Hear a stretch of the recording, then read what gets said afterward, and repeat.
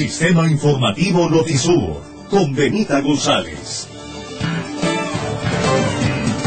El Sistema Informativo Notisur, la voz de los expertos. Hoy con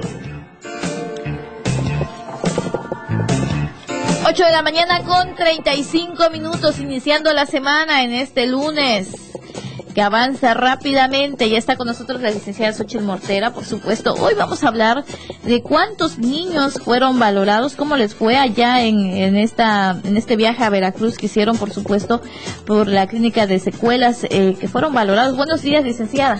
¿Qué tal, amigo Radio Escucha? ¿Cómo está? Muy buenos días a todos. Les saludo con el gusto de siempre. Qué bueno estar aquí en casa, ya en vivo y a todo color. Y vamos a platicar un poquito de las clínicas de secuelas. En particular, la del 29 de septiembre. Nos fue muy bien, gracias a Dios.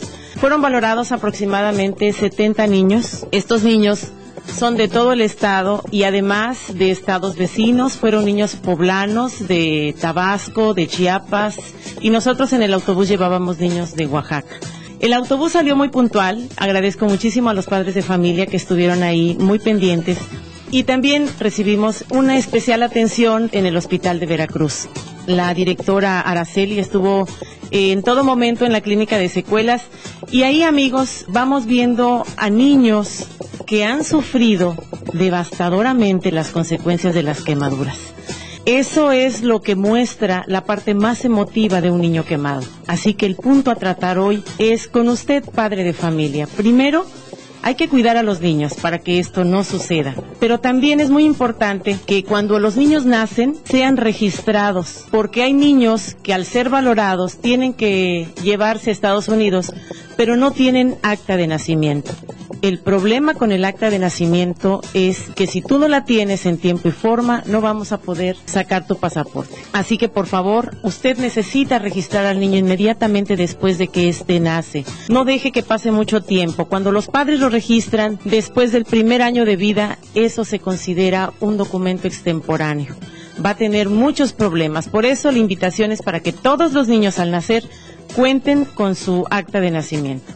El tercer punto, y yo creo que es uno de los más importantes, es: vamos a educar a los niños con amor, en la fe y con valores. Porque los niños, cuando sufren este tipo de secuelas, son etiquetados, son marcados, son señalados por otros compañeritos en la escuela.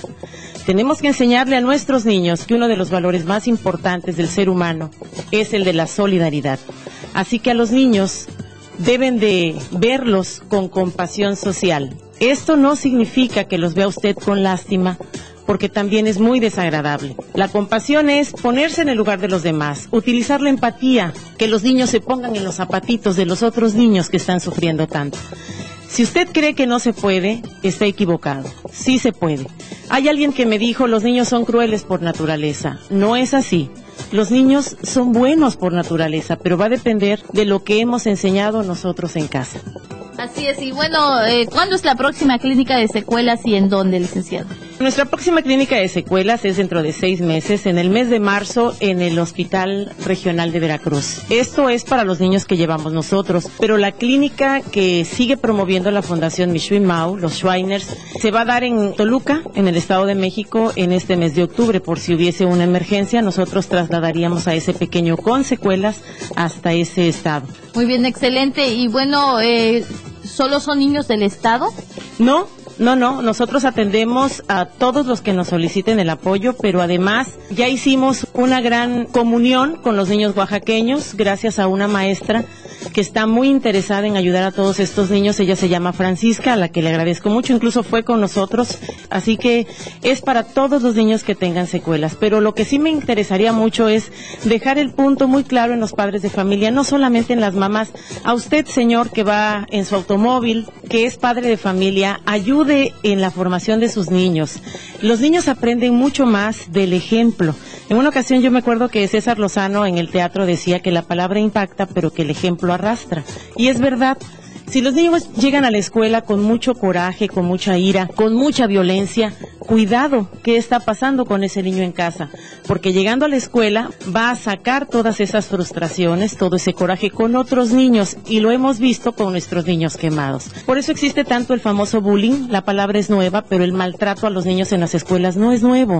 Es desde hace muchísimo tiempo, pero es responsabilidad nuestra. Somos los padres de familia los que estamos educando, los que estamos formando. Así que también pensemos que los hijos son el reflejo de nosotros mismos como padres de familia.